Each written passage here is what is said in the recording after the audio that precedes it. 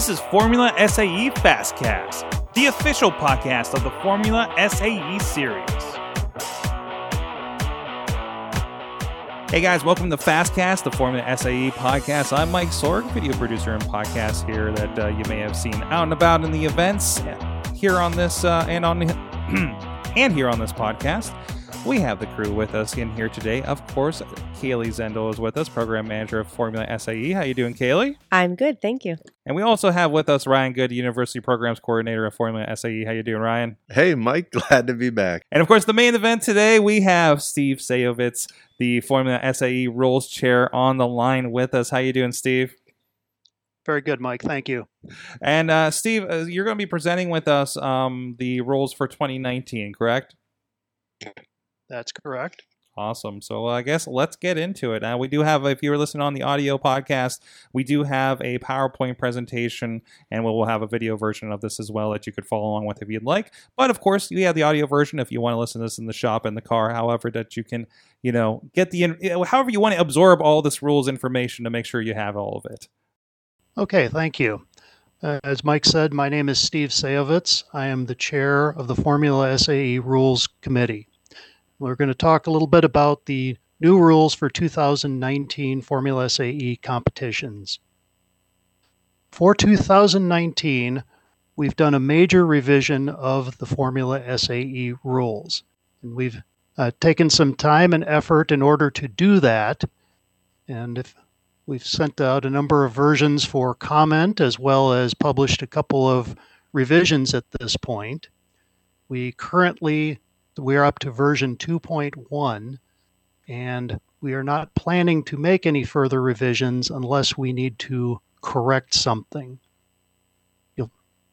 What we ended up doing for that format is reformatted the entire document, trying to get the wording cleaned up, made consistent, a little bit more streamlined, trying to work on the organization to provide rules in a group and location where we will hopefully find them to be a little bit better logic and flowing, and also to improve the usability, putting some index headings, cross references, things like that, so you should be able to use the document much better.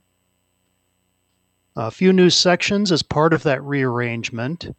We've put in some general requirements up front. We've moved all the document submissions to one section. Technical inspection is its own section now, as well as breaking out some of the vehicle and driver equipment into its own section. But even within the existing sections, some of the steps and sections have been rearranged. A few items to note on the content of the rules. Now, this is not a comprehensive list of changes, but it is some of the items that you should know and be aware of. First thing is we removed a number of things. There is no alternate frame section anymore. The business logic case is no longer included in the rules. We used to allow some thinner wall tubing and structural applications. When you did a test on that, we have removed that. And we no longer permit any cable or belt actuated steering. We did add a couple of things. I will mention the corner mounting of accumulator containers. If you are an electric vehicle team, please take a good look at that section, because you will find you can come to a structural approved solution easier than in previous years. We've also added some endurance penalty guidelines for post-endurance. We never had any before. Now we've got some. Give us some guidance if we have to penalize a team after endurance. A few things got revised. We revised the section for monocoque chassis attachments, particularly for the rear subframe and roll hoop. The laminate testing of monocoque chassis has also been changed requirements. Bolted joints in the primary structure, as well as the high voltage limit on electric vehicles, is now 600 volts. The tractive system active light now has to show a safe state as well as an active state. And then we've also refined the penalties for power and voltage limitations on electric vehicles. Also, as part of the revision, we have redone the cost event. We used to have the cost section in the rules, which also included some guidance and discussion, as well as 5 appendices. For 2019, we have the rules, which are more streamlined, and then there is a separate cost event supplement that is available on the website in addition to the rules. You will not submit a hard copy of the cost report in 2019. It will be done online, same place you submit your technical documents. If you have an addendum to your cost report, that is now a form rather than a page in the rules. And we will also have a scenario for you in the cost event that we will release prior to the event. The presentation event, while the content has not changed much, we are redoing the concept of that presentation event. We will release that concept document early in 2019. So watch for that. That will give you guidance on what we're looking for. Technical submissions. There are new files available. Your structural equivalency spreadsheets. We used to have 1 file. There are now 3, separate for tube frame, monocoque designs, and accumulators if you're an electric vehicle. In addition, the impact attenuator document is new this year. So by these new files, we're trying to get them to be more easier for both you and our reviewers for you to complete and our reviewers to check, as well as to provide a little bit better information for you. We've published those already, and we're getting lots of comments and feedback on those. Thank you very much. We have revised them. Please check the website for the latest versions. And also, there is a video discussion on walking you through these new files, and that is available from a link on the website. I want to spend a moment here talking a little bit about the thought process, the philosophy behind the rules themselves. Now, the rules are a top-level document. By that means they give the basic requirements, but do not always go into a lot of detail on those. And we've used some consistent terms that we'll talk about here in the next few minutes. One of the terms you will see in the rules is the word must. Must is a requirement, and it is mandatory that you comply with it. An example I would give is that the main roll hoop must be steel. So that means you could not use aluminum. You could not justify other types of materials. It must be steel. Another term we have used in the rules is must not, and that is a specific restriction or limitation. And that is something you are not allowed to do. And the example I give is vehicles must not be driven in reverse. Another term you will see in the rules is should. That is something we expect you to do. It is indeed a recommendation, but we certainly expect that you will do it. And the example there is where vehicles should be designed and fabricated using good engineering practices.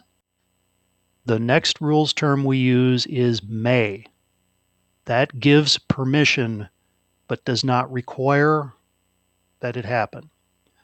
The example is officials may impound the vehicle at any time for any reason. So as we talk about the use of the rules, I want to talk a little bit about something called the Generic Error Modeling System, which discusses human performance. And that gives 3 modes of human performance, which are what are called skill-based, rule-based, and knowledge-based. Now, we won't talk much about skill-based.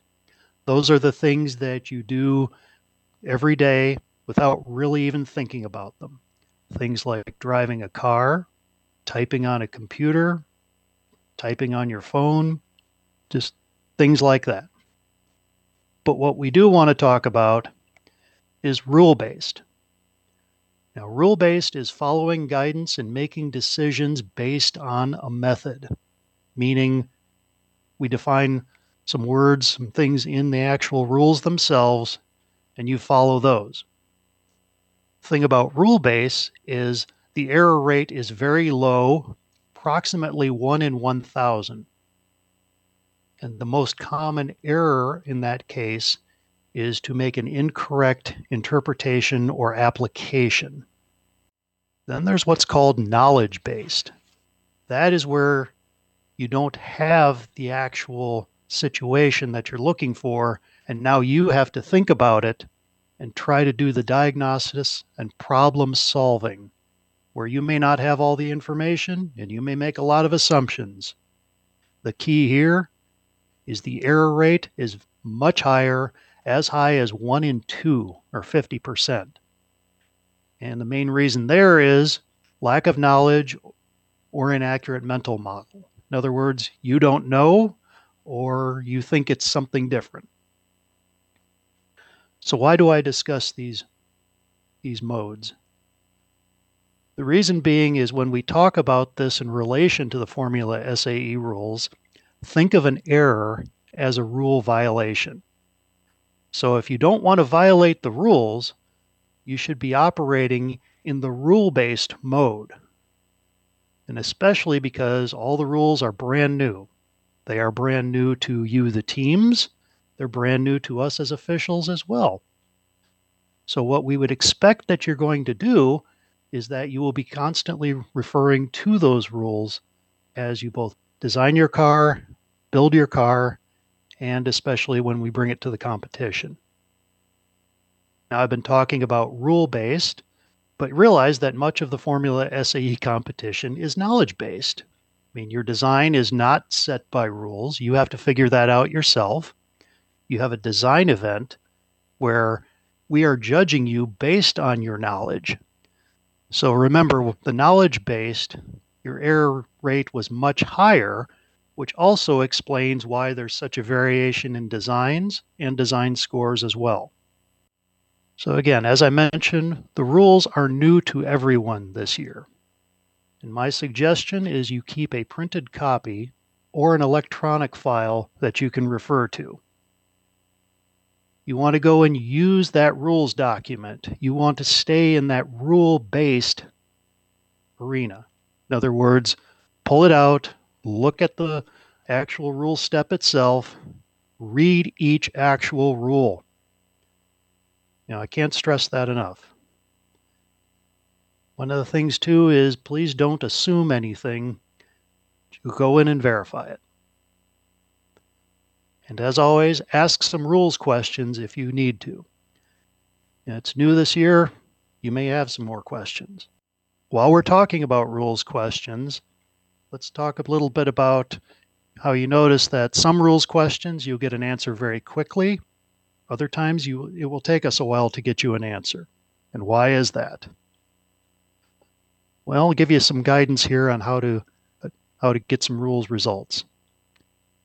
Which rule are you asking a question about? You need to identify that. You do not need to repeat the entire text of that rule. The other thing is, what is your question? Try to be specific. What are you specifically asking about? And you don't ask a big broad-based question either. And if you can, phrase your answer or phrase your question so the answer could be a yes or a no with a short explanation or some conditions on it. And when you have received your answer and you've seen that, please go back into the website and close the inquiry so that we know you've received that response. So, little advice based on what we've seen so far. Realize we have other documents. The rules themselves are just that one high-level document, but we have other documents as well. including the SES spreadsheets, the addendums, the supplements. There's a lot of information available out on the website. Be sure you are using the latest version of the rules and the other documents. I mentioned the structural equivalency spreadsheets have been updated a couple of times already. And while the rules have been updated, if you're still using one of the early versions, it's not as good as it should be. Take advantage of learning opportunities, things like the video presentation on the SES, any types of seminars, discussions, anything you can. I also like to mention a few things that I've seen that are risky practices that could get you into trouble, things that you should avoid. One of them relates to rules. When we issue the rules, we often put out a change list. If you look at just the change list to the rules, then that is actually risky, because for the rules that did not change, then you are, again, operating in that knowledge-based environment. You may very well make mistakes. So although the change list, it's important to know what the changes are, please remember you need to still go back and use the full rules themselves. When you get to tech inspection, there are cases that you may have seen what was accepted on your vehicle or on other vehicles in the previous year or years. Just because that was accepted, that does not mean it will be accepted again. Go back, review against the rules, and make sure that you comply with what we currently have. Another thing from tech that is rather risky is trying to design and build right up to the limit. Now consider that you may want to design very close, but can you actually fabricate it to that standard?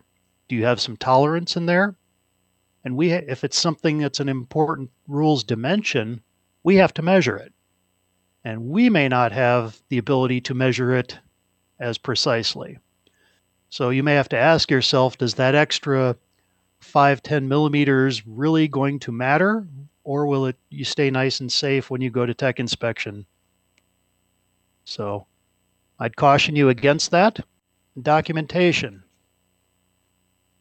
One of the things is, if you want to edit last year's documents and submit them again, well, check to make sure that the forms you're using did not change. We have seen that before, that previous year's forms were being submitted. Another issue is checking what your document deadlines are. Make sure you should have a schedule, and you should put that on there and know exactly when those are going to be required submitted. Another thing is uploading the documents right before the deadline. There's no bonus points for getting as close as you can to the deadline. And if we have computer problems or some type of issue, you may not get them in. And just realize, while we've been a little bit more lenient in the past, this year we intend to be very strict on the submission of documents. If you're even just a few minutes late, you're going to get a penalty. So my advice is submit in advance. And again, please help us in terms of rules, in terms of the competition. Give any comments you have, provide any feedback you have. Let us know how we can make it better. So, with that, I will turn it back over to you, Mike. And excellent. Kaylee, is there anything else you'd like to say about the rules here? No, I don't think so. I think Steve did a really good job. Steve did pretty much, I would say, 98% of the work on this rewrite this year. He was definitely the lead of the whole process. Obviously, he did involve our rules committee members, specific to each area of their expertise. But no, I think he did a really great job with the rule set. And I think with this rule set, some of the things that he had outlined, which we started to see kind of consistently over the last couple of years with regards to the rule sets and only looking at the changes made, I think will we'll see some changes in that process this year, because now everyone, including our volunteers, are required to reread the rule sets for the first time again this year. So I think that'll be an interesting situation in which we see take place throughout this planning season and then actually on site this year. So, and Ryan's read the rules twice already. Yeah. All right, Steve. Well, thank you very much for the presentation, and I'm hoping this gives the people a lot more in-depth look at what they need to be watching out for in those rules. But I mean, I guess as always, read the rules, right? Yeah. So one of the things I guess I do want to say something. I guess so. Steve actually presented this at the SAE Detroit workshop, and Steve, I can't remember. Did we get any questions during the presentation that maybe would be good to kind of just recapture here as well? We did get a few questions. I think one of the questions that we did receive was about the presentation scenario. We're asking about that. We've gotten a number of rules questions about that as well. And we'll just communicate that. We've been communicating that we will issue that approximately January of 2019. Yeah, and I actually touched on that on a previous podcast where we were kind of saying what's new this season with the fact that we got rid of the business logic case. And one of the things we're looking to do for presentation this year is kind of develop more of a streamlined concept scenario that all teams will have to present to this year. So a little bit different than what we've seen in past years, where they could take a very vague rule that we've had and create anything off the wall type of presentation. Now it's going to be a little bit more streamlined, that all the teams will have the same concept, but presentations will still be interesting to see how they present that. Excellent. Well, if there's nothing else, Steve, thank you so much for doing this with us today, and looking forward to seeing what everybody's feedback is to these rules changes as well going forward. Thank you, Mike, and realize that the rules process it's ongoing. The rules at this point are not finished; they're not complete. We'll still be making some changes to that. Part of what it is after we use them, we'll get some feedback, and we will look and see if we can make some changes to make it better for everyone involved. Excellent. Looking forward to that, and looking forward to seeing you at the competitions here this year coming up. And of course, please everybody subscribe to the podcast so you don't miss an episode when we go in depth on the details like this as part of the Fastcast. For Kaylee and Ryan and Steve, we'll see you guys next time. Thanks for listening to Formula SAE Fastcast. As always, we want to hear from you, so email us at formulasae@sae.org. The show notes for this episode can be found at www.fsaeonline.com. Stay safe, and we'll catch you next episode.